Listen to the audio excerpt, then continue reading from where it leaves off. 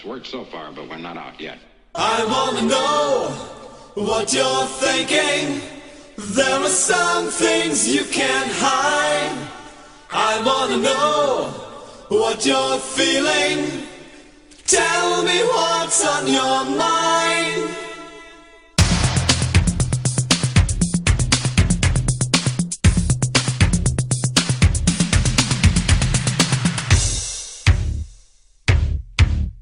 Pure energy.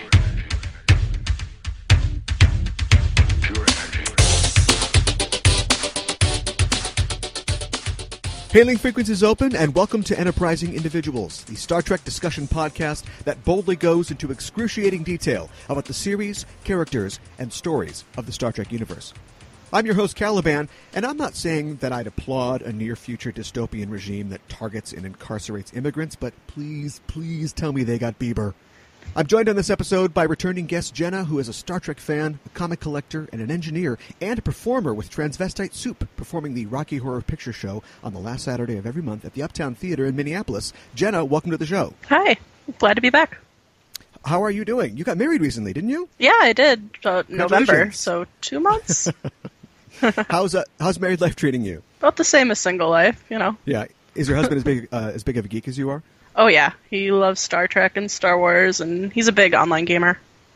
That's so there's a lot of sort of like matching between your geek circles then. Yeah, we pretty much anything the other one doesn't like, the one of us doesn't like, the other one likes. So okay, there's no fighting encompass over, everything. Yeah, okay, right. Okay, well, that's good. That's good. There's no fighting over, I want to watch Attack on Titan. No, I want to watch Star Trek. Yep. Well, welcome back aboard. Today we'll be talking about Past Tense, Parts 1 and 2, the 11th and 12th episodes of the third season of Deep Space Nine.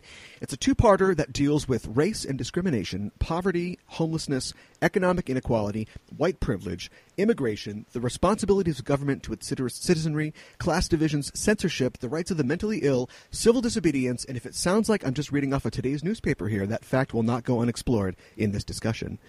To continue the print news metaphor, below the fold, these episodes also feature time travel, predestination paradox, aliens among us, the potential erasure of the United Federation of Planets, and Clint Howard, God help us. There's eerie parallels to our current socio-political climate in these episodes, and we will definitely get to those as we continue. But why did you want to talk about this episode specifically? A lot of it was just when I wanted to do it. It was right before the election, and things were starting to look a little eerie. The interesting thing is that this episode takes place August 30th, 2004. 7 years from now. That's right. So, a little eerie with all the things. It is. And we had talked about this, covering this episode, I think, for the election. And, of course, now we are where we are now. And, as an American and just a human being, like, I'm aghast that we have to even talk about this stuff. But the broadcaster part of me is like, yes, perfect timing. So hopefully we can do this justice. Past Tense was also eerily prescient of its current times as well. While this episode was being filmed in 1994 in L.A., of course, the then mayor of L.A., along with the L.A. City Council, had proposed creating fenced-off sections of downtown L.A. that would be set aside for occupation by the homeless. And that freaked out the cast a little bit, apparently. They felt like their reality was sort of seeping into their fiction or vice versa. And I have to say, I'm wondering if Ira Stephen Bear powers his typewriter with chronotons. Probably. He's had a few things, as far as I remember. Yeah, he gets quite a lot right in this episode, and we can talk about that. I think this episode hits just about every word in a current CNN.com word cloud. I think the only thing that it misses is fake news, I think, as a social topic. The actual word Trump. Or that, yes, I think so. Well, let's talk about something potentially fun before we get down and dirty. I know that you are a New Mutants fan. Are you anticipating the new movie coming out next year? I am excited. I am ecstatic for it.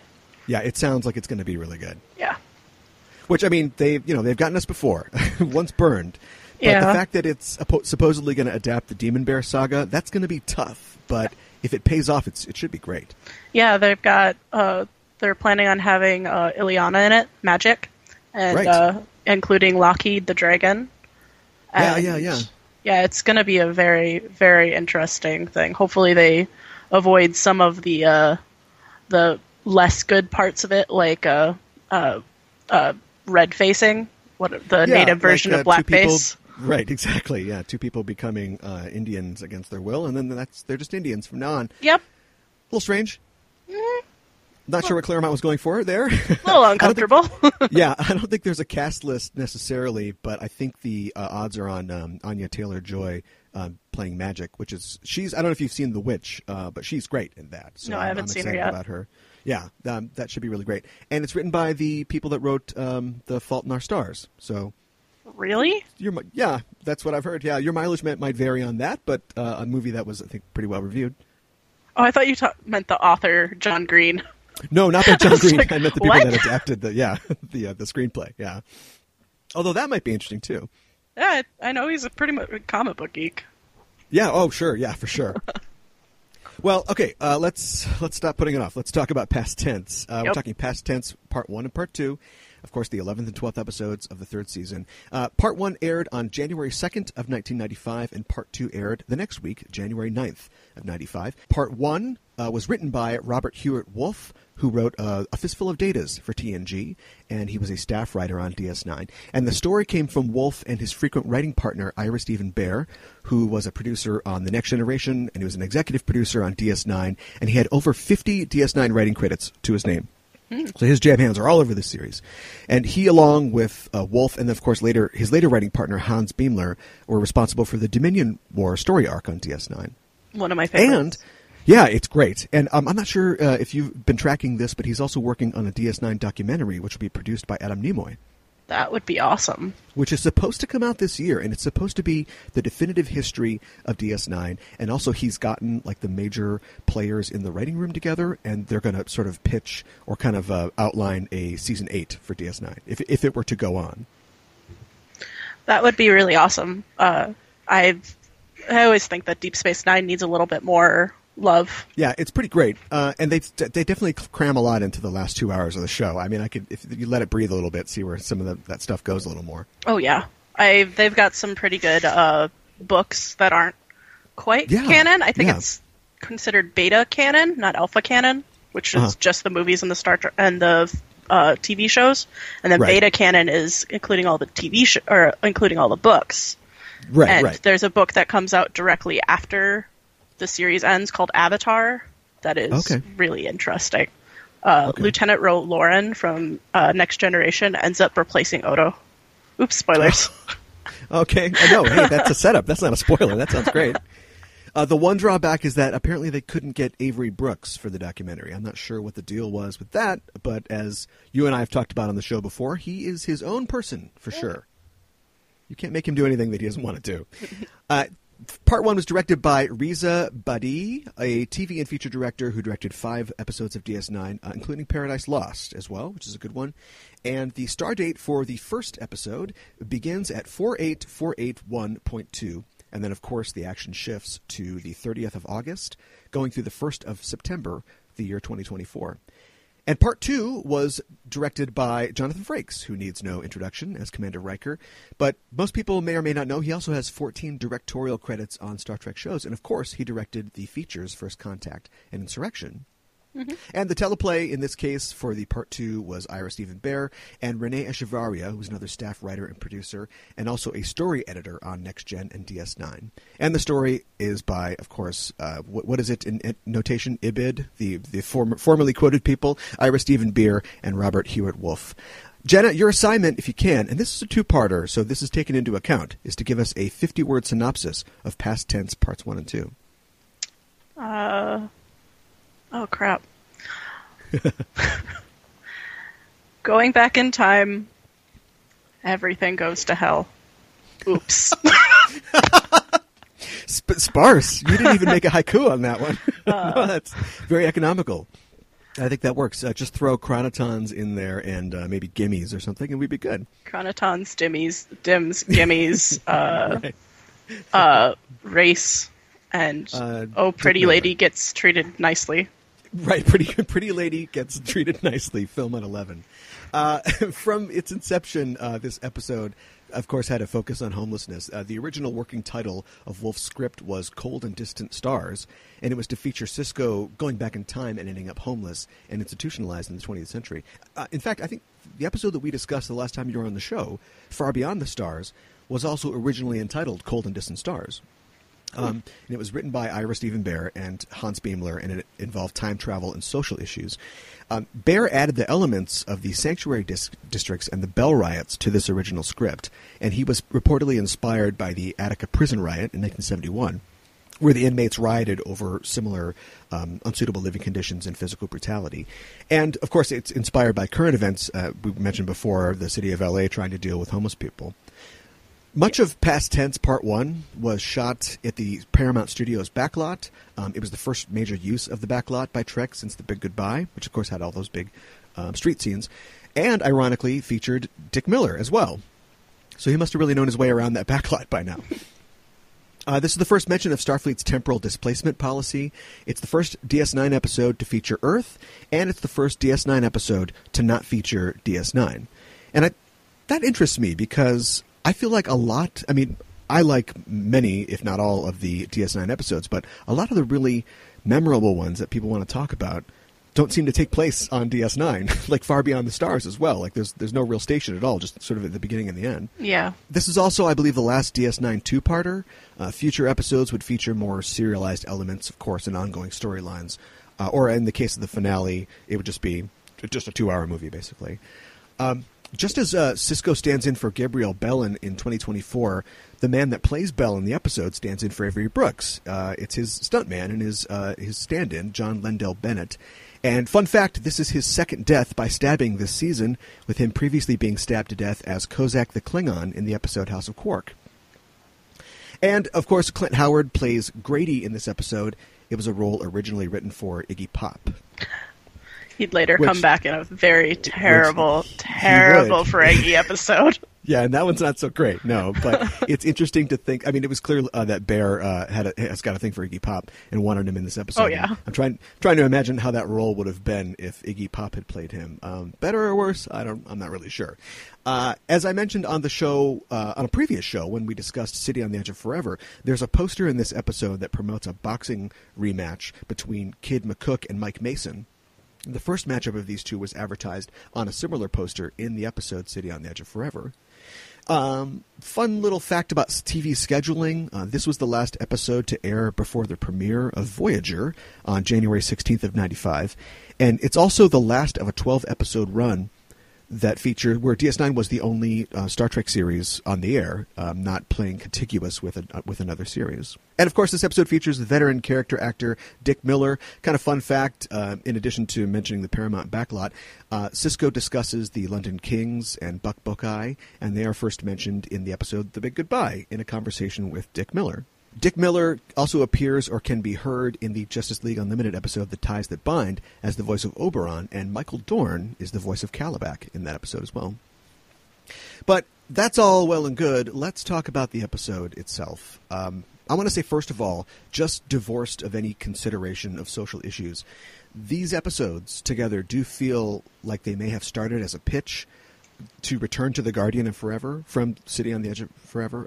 There's a lot of parallels in the action of the episodes, and the idea that a change in history needs to be mended, or else the Federation is finished. City is somewhat light on social issues. It does feature Joan Collins preaching from the start of the Depression that man is destined for more, but Past Tense kind of flips that, because where City ends up having high personal stakes and it ends very bitterly, I think Past Tense is fraught throughout, but it ends on a ultimately higher note, suggesting that humankind is going to figure things out eventually.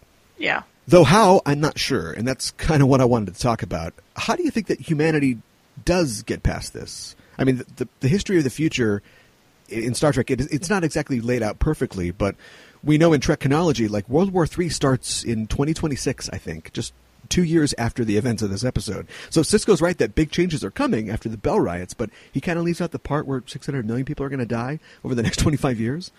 I think the idea of how it gets better is just people seem to have an anti-intelligent view or intelligence view right now, and science is just not regarded as fact. It's regarded as whatever you want it to be. Yeah. And I think social chaos just gets out of it so badly that they just have to take a step back and realize we need to do something, and now. And do you think there would be like an accumulation sort of events that would eventually build up sort of humankind's awareness of the things that they're lacking and the things that they need to work on? Yeah, I think go ahead. I think one of the things that you can definitely see between the history of Star Trek and from this episode is that after the Bell riots, I think people are definitely starting to realize that, there's other people outside your social class.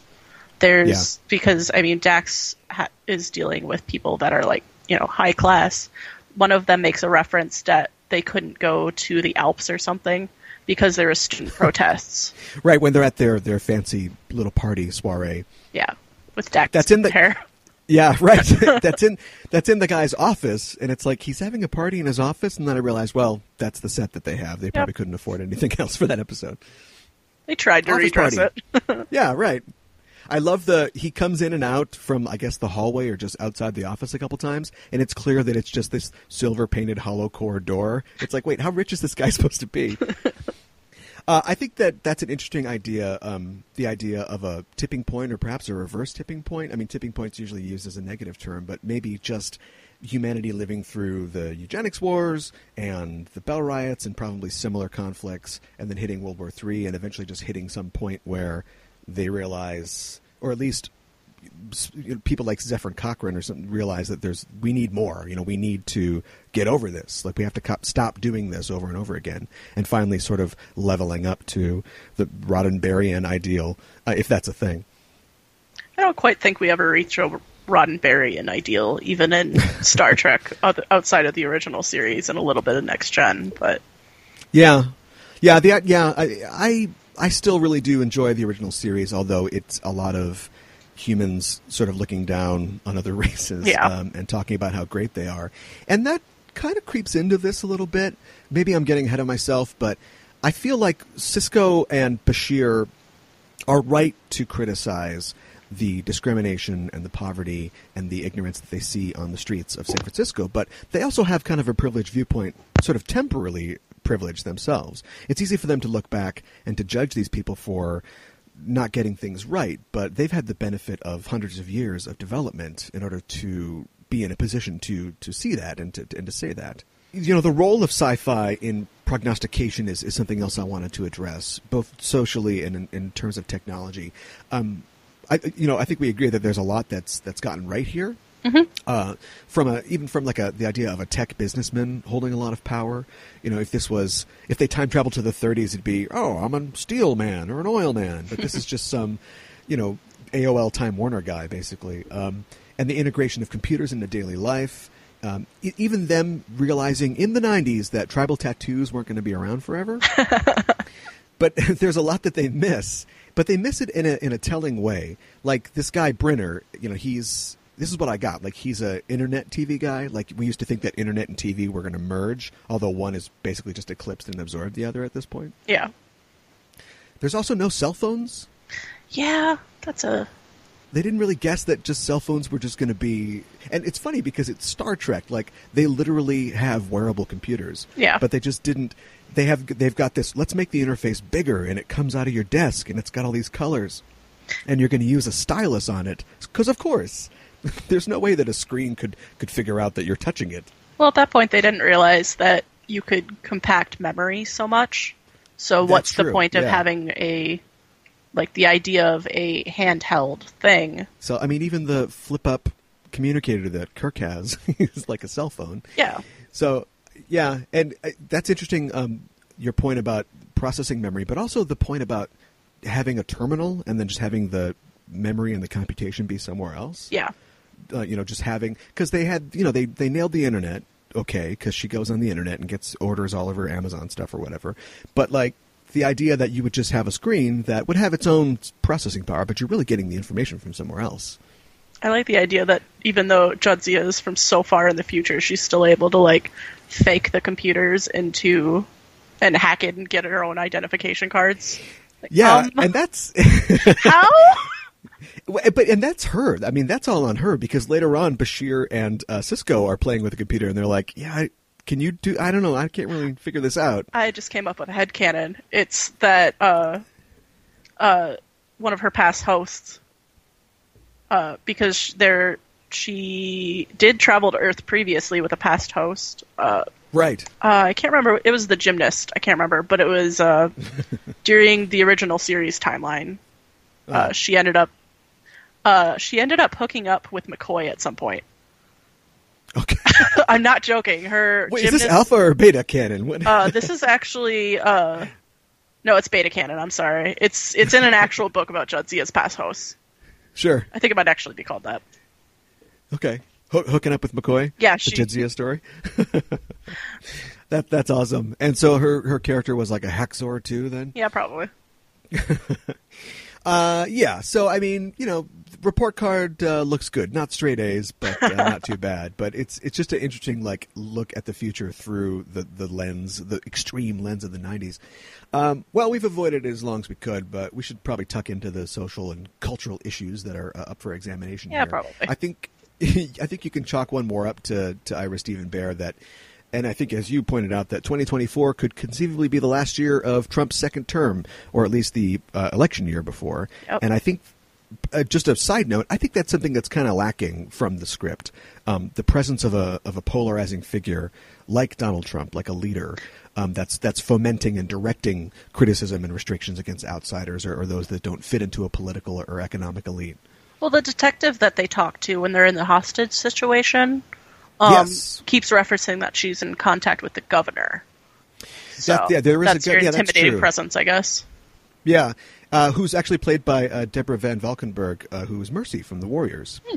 Yeah, and having the governor involved, I guess, does kind of make sense. That also kind of maps onto the Attica prison riots as well, because I think Rockefeller was governor at the time, and was not willing to deal with them at all, and just sent the state police in to just take them all out. It would have taken, to have a figure like that, I think it would have taken the focus off the episode, or the general idea in the episode of that we let it get this bad, this sort of navel-gazing and introspection. But the show never really explains, other than just, our own personal reality, I guess we can see it now, how it could get that bad. And I'm not trying to blame all those problems on a figure like Trump or the governor or whoever. Clearly it's his supporters, and you can guess whether I'm talking about the governor or Trump right now, that is ignorant and scared people that made him what he is. But everybody that we see in this episode is supposed to be a victim. Yeah.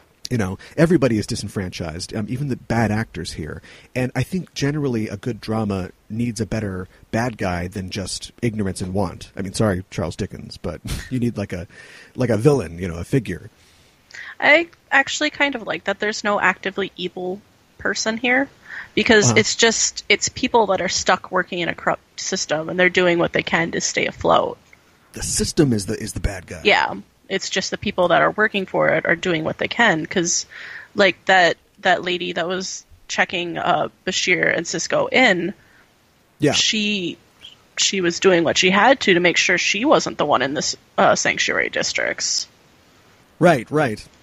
And she has that anecdote about how she had helped somebody else and almost lost her job over it, too. Yeah, that made up for her terrible screaming earlier in the episode. Yeah, well, yeah, she does a pretty good job, but there are a couple moments like that where it's like, okay, that's a choice. We get it. Yeah, people are scared. Yeah, so anyway, the wolf's at everybody's door. I can see that. I do think this is an important topic for the show to examine, and I always love Star Trek's fearlessness in attacking social issues, but it made me wonder, what is it about sci-fi that makes it such a fertile ground for social allegory? I mean, I think man is a social and moral animal just in general, and so theoretically all of humans' fiction can do what sci-fi does with social issues. But, you've got, like, Die Hard. You got Bruce Willis, you got some bad guys. The bad guys want to kill him, he kills them. They were bad, the world's better off without them. But if you take any sci-fi story just at random, like 99% of them are exploring social issues in some way. Why do you think that is? It's just easier. I mean, then you can, because you can, if you put it behind a sci-fi plot, more or less, you can basically mask to the people reading them that it's not quite their reality, but it's able to parallel Sure. properly that you're not super uncomfortable reading about it. Anybody Sure. who reads about homeless situations is going to be uncomfortable reading at it. You put it in front of a episode like past tense, and you're very interested in it, and you want to do something to help it change. Okay. So I guess I can agree with that. I don't know. Like, so you think that you've got Hotel Rwanda. It's affecting. It's about like current events and like a social situation. But if you put it in like a sci-fi form, it would be like more marketable, or it's just more appealing to everyone. Yeah, probably, because then you can pretend it's not actually happening to you. Okay. I'm both heartened and disillusioned by that at the same time. Well, I think that's somehow. what sci-fi's for. Yeah, but hey, it works exactly. In this episode, we've got a lot of groups that are being discriminated against, and in fine discriminatory fashion, they're reduced to labels. Yep. You've got the DIMS, who, and these, maybe you can help me with some of these distinctions. The DIMS are the people with mental health issues, or schizophrenia, or anything like that. Yeah. Or I got also that they might just be like physically infirm, like unable to work or to function adequately. Yeah, and then there's the people who are called the gimmies, who they are just people who want to work, but they can't work because there are no jobs. Right. And then there are the people that are ghosts. And ghosts are people that have disappeared in the sanctuary districts and are basically just preying on other people that are in there. They're the abusers. Yeah. Well, I think that, and again, this is a label thing, but there may be ghosts who aren't abusers. They've just opted out of society, but are probably labeled for not as ghosts for not participating and not necessarily preying on society. And you mentioned with the gimmies as well. Yeah, it's people who don't have a job, but I think it's people also without a support structure. Because I noticed that when people talk to like Cisco and Bashir and find out their gimmies, they seem to always ask them like, "Do you have somebody you can stay with, or do you have somewhere you can go?" It's one thing to not have a job or be seeking a job, but like it's like people who, well, it's like myself, like, you know, I don't have a millionaire uncle, so if I lose my job or I get hurt or something bad happens to me, like, what do I do then? Yeah. These groups reside in sanctuary cities, and again, it's not necessarily a failing of the writers because they're doing pretty well so far, but they didn't seem to anticipate the refugee crisis that we're currently facing in our own world. There may be foreign refugees included in these numbers of DIMS and gimmies, but the show doesn't really specify that. No. It's definitely kind of a... When I originally picked this topic, the refugee crisis was my original wanting to base this on, but it got too real. Oh, it is pretty real, yeah. I mean, in our reality, the idea of sanctuary is critical to these groups, and it's currently under attack. Yeah. Which tells me that Trump doesn't watch Star Trek. I don't think Trump watches anything other than himself. Or even if he did, he would need the self-awareness to be even to make a connection or a parallel. And I'm not sure that exists. Star Trek, at least in its later incarnations, I think is to be commended in generally rejecting an American-centric view of issues. Yeah. But I kind of feel like that gets him into trouble here. And what I mean is that this is set in America. And sure, it's San Francisco, so there's no speech about, you know, whatever happened to give me your tired, give me your poor.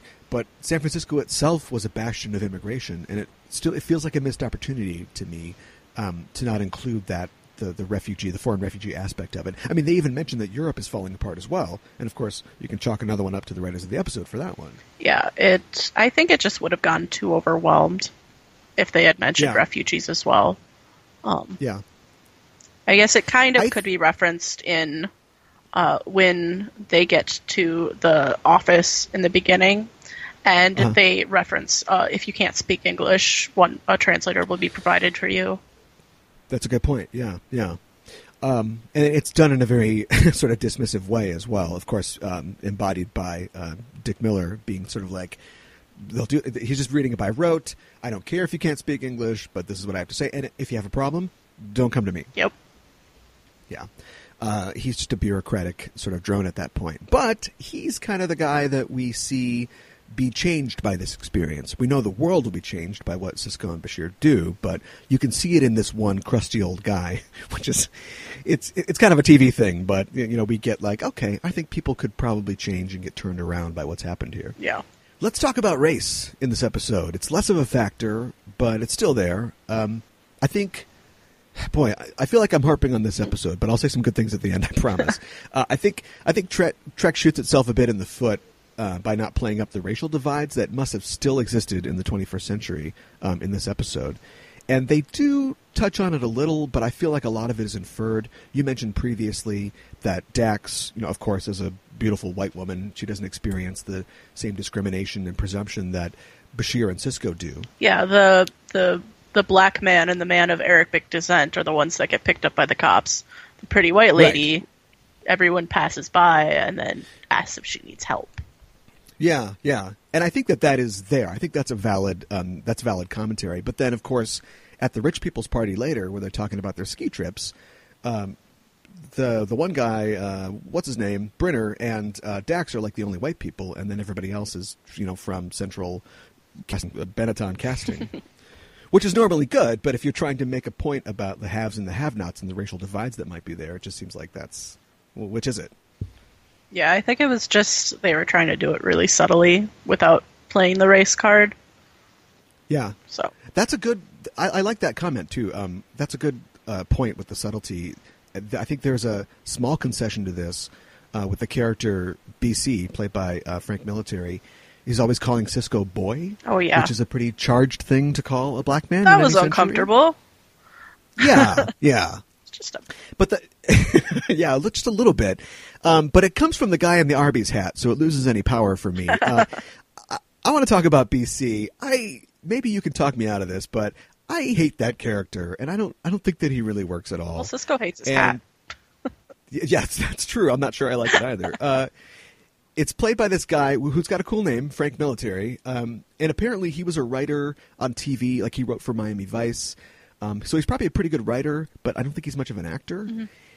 And I'm not sure, even if he was, that the character could really be saved for me. It's the split, and every Star Trek two-parter has to deal with this, but it's the split in the episodes that kind of kills it for me, because he's coded very much as a bad guy. In the first episode. I mean, he stabs Gabriel Bell, like he starts this whole thing. And then in the second episode, we don't really get any depth from him just beyond... he kind of becomes like alternately like a goofy doofus and just like a rage kill madman. Mm-hmm. And Bear has commented in other places about how the presentation of that character is supposed to be kind of the key to the theme, because yes, he's aggressive, relentlessly in the first one, somewhat in the second one, but also we're supposed to sort of understand that he is a victim as well. And I buy into that intellectually, but I don't think that it really comes across on the screen. I don't think that if they had taken time for... Yeah, it's fun to watch Sisko yell at the guy, but if they had taken time to really zone in on him and find out what his story is, and not just some story of pathos about how he lost his wife and kids or something like that, but just to understand more how desperate somebody could be. Maybe that's too dark, maybe that's too detailed for Star Trek, I don't know, but I feel like that would have been a lot better than like, oh, we're friends now because we talked about baseball or whatever. Yeah. For an episode that everybody says is really great, like that part just kind of falls apart for me. And then he gets blown away, like viciously blown away, like at the end of the episode. He kind of deserved it, but... Yeah, right. But I don't know how to feel. Like, am I supposed to be like, yeah, or like, oh no, Arby's hat guy, no. I think you're just supposed to realize that, not everyone gets saved. Yeah, I guess. well, yeah, sure. I don't know. That's something that's something that I wanted to ask you about too. Is that you've got our heroic characters. They are back in time. They are looking at this horrible situation. And, Star Trek often goes to the sort of trope or the idea of the needs of the many outweighing the needs of the few. It has to be really tough. Forget the temporal prime directive or whatever. A guy like Sisko is a guy of action. And I believe that he can see the bigger picture, but it's hard for me to believe that he'd be okay with, these people dying, even though many more lives hang in the balance. And he does kind of skirt right between those, because of course he throws himself in, as Sisko would do, and gets involved. But I don't know, that's tough. Do you think that you could make a decision like that? I mean, you're analytical. I think I could. I'd feel terrible. Sure. The point I was going to make, though, was the interesting thing of seeing Sisko in this episode is him having to make the really, really tough decisions about this. Is you're starting to see Sisko dark, because he'll end up. This is like the first kind of glimmer you get of the Sisko that will happen in the Pale Moonlight when he has to lie to get the Romulans into the Dominion War. Right. And I've always found Sisko so much cooler when he just starts getting really dark. Yeah. And of course, the beard is what sort of signifies that. And we're a couple episodes out from him getting the beard here. So I know. That's when the show starts getting great. that's when the show starts picking up. Yeah. I'm just going to kick the second episode while it's down a little more. I like a lot of Trek two-parters, I think there isn't quite enough to fill. I mean, you clearly couldn't do this in one episode, but I feel like they are kind of plastering up the cracks a little bit with the Odo and the O'Brien and the Kira parts, which are fun but don't really add anything. I think you need it, though. You really need to get some lightness into this episode. Oh, okay. I see what you mean. Yeah, because I was imagining like an episode where they go, okay, they beamed out. No, they didn't. Oh, my God. And then we just follow the rest of the crew, like in the past for the whole thing. Yeah. And we don't have to keep cutting back. I think it just would have been way too heavy if you didn't have that. And you get the really adorable, like, the hippie giving O'Brien and Kira the flowers and the peace sign. Yeah. Or when they get up in the 1920s, Kira just gets really shy. I broke my nose. Right. Yeah. Yeah. And I love their sort of period agnostic clothes. I love that duster. These are just some kind of general clothes. It could be any old era, whatever. If I was going back in time, I would not send Kira and O'Brien, but I love them anyway. Because real quick, I wanted to talk about Clint Howard and his scene. Like, what's going on there? He is a veteran character actor. When you see him, you know that something wacky's going to go on. But I don't know why they suddenly take this detour to go get Dax's communicator, and it's like, I don't want to say it's offensive, but the entire time they're talking about the plight of like the mentally ill and how people aren't receiving attention, and then they go find this guy who's clearly it's got a screw loose, and they're like, okay, yeah, no, we're the good aliens, don't worry about it, and they get the communicator, and then that's it. I think they just need to fill up a little bit of time. Okay, thanks for your honesty. I think so too. I'm still trying to imagine Iggy Pop in that role, though. I think that would have been really interesting. It's funnier imagining Iggy Pop as Borda as the homeless guy. Yeah, I know. I mean, he looks the part. So. I wanted to point out here, just as kind of a scene or a character that stands out for me, is that I think Terry Farrell is great here as Dax, and especially the way that her character fits in immediately to the episode. Like, her assimilating, is subservient to the whole side story of her showing us what's going on in the ruling class, but damn, Dax figures this out like right away. There's none of the usual, what? I'm back in time? What? Like, she just jumps right in. She's like, oh, yes. Yeah. Oh, I lost my friends. Oh, my brooch is still here. And as you mentioned before, like, she's probably time traveled before. She's probably been in a situation like this. And so we see that. We see her experience. Yeah, I'm pretty sure the Dax symbiote has woken up and not remembered anything and gone, let's go with this. Sure. I mean, 800 years. In the present. Yeah, sure. Right. Is there a scene, a moment, or a character that stands out for you? Probably, like, the thing that always gives me goosebumps in episode 1 when Bashir has his little speech of causing people to suffer because you hate them is terrible. Causing people to suffer because you've forgotten how to care, that's really hard to understand. And that's just, I think, for me, that's just something that you see all the time. Because you see someone on the side of the street and they're homeless, but you either don't want to make contact, you don't want to make eye contact, or you look for a reason to think that they're lying. Yeah. And everyone does it. Everybody with a cardboard sign in front of them that says, please help, is automatically ignored. Right. And like you mentioned, it's horrible having, trying to mentally sort of suss out like what's really going on. Well, I mean, it's on the front of the sign, like, need help. Yeah. Losing that common empathy, which I don't know what's in the water in the 24th century, but they seem to have that figured out. So hopefully we can get there someday. As we wrap up here, did you have any parting shots, any last thoughts about the episode? I think, like, just to lighten the mood a little bit, out of everything that they were so right about, the one thing they were so wrong about is that the U.S. would be using Celsius by now. Yeah, right. Yeah. And probably I don't see that happening anytime soon. Although I did like the idea that, sure, you have an account still, because when Dax goes on the internet or whatever, the interface, whatever they call it, she's got that she uses the guy's key card. Mm-hmm. And not that you would just sit down and have a DSL or a cable modem and just log on, like you need to log. But at least they got past, like, there isn't like a stack of AOL CDs like on the desk like that she's had to go through to get her access. Dax has to think of a username. Spotty Girl 34. Right. That's right. Yeah, well, all right. I like this episode, both of them. I think it's powerful in places, and I think the best thing that it does is it keeps DS9 on top as the most socially conscious of the Trek properties. Oh, yeah. Unrelated to this show, or possibly related, do you have a favorite episode of Star Trek? We actually covered it when we did Far Beyond the Stars. Far Beyond the Stars. Okay. But I've been kind of rewatching Next Generation recently, which is the one that I actually watched the least. Okay. Which I don't know why, I just don't. But I just revisited Data's Day, which is the episode where Data's writing to somebody, I forget. And you get to see O'Brien get married and and Data try to figure out cold feet before you get married. And it was, maybe it's because I just got married recently, but the episode just was a delight. Yeah.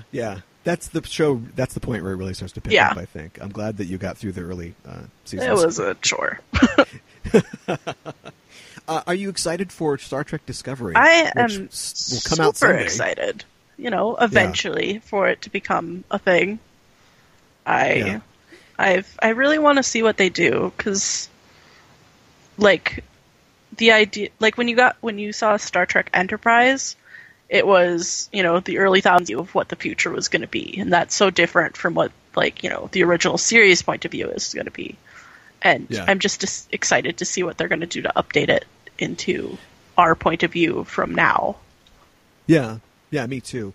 And I think with the kind of normalizing of geek and sci-fi type stuff, I was a little worried that, and in a Star Trek of all things, that they would perhaps lessen the social commentary, like it just be more, shooting explosions and like the new films. Yeah. But I don't know. I think TV sci-fi is kind of where it's at, as far as you look like things like Battlestar Galactica or The Expanse. Mm-hmm. That hasn't, social commentary is alive and well on TV, and I hope that they continue that tradition in Star Trek Discovery. Yeah, me too. I only can hope. Well, last time you were on the show, you told us that you were going to work in the engineering department, and I think you said specifically because science gets you killed? That sounds like me. Yeah, so that's all well and good. I just want to know how it's going in the engineering department. It's going pretty good. I've been having some lessons with O'Brien. We had some issues with some Cardassian voles, but, they... We got him killed eventually. Luckily PETA is not a thing anymore, so we were able to not have protesters throwing paint on us. Yes, that's always bad, yes. And I'd have to assume that out of all the departments, as soon as quitting times comes, you can knock off down to Quarks, and the engineering team's probably the best team to go with. Yeah. I mean, that way we can always... If you got an engineer on you, you can guarantee that your holodeck is not going to fail. So I have to ask, this is just for Starfleet HR. It has nothing to do with anything else, but what race are you? I am Trill. A Trill? Yep. I see. Are you a bonded Trill? No. Unfortunately, I am not one of those lucky people, or one of the lucky Trill who are blessed enough to be joined, unfortunately. Sure. Like the 1% of the 1%. It's actually half of the entire Trill population is capable of being joined. They just make the riggers so hard that you usually break down before you get there. But I don't know that because I'm just an average Trill. Well, now that you completed a second show, you will be promoted to lieutenant. Oh. So you are now Lieutenant Jenna of the engineering department. Hey. Thanks for joining me to talk about Star Trek and the Star Trek universe. If people want to continue the conversation, and they can at EISTpod on Twitter and the Enterprising Individuals Facebook page, where can people find you online? You can find me on Twitter at Tessa_Sage, or you can find me on Tumblr at the Vagina Monologues. That's the_Vagina_monologues. And if people are interested in transvestite soup, where can they go to find out about that? You can find us on Facebook. You can find us via our website, just transvestite soup. We're pretty much always the first thing to come up. I'd imagine. It's pretty unique. Well, thanks again for joining me. You're very welcome. We are signing off until the next mission. Hailing frequencies closed. It's on your mind.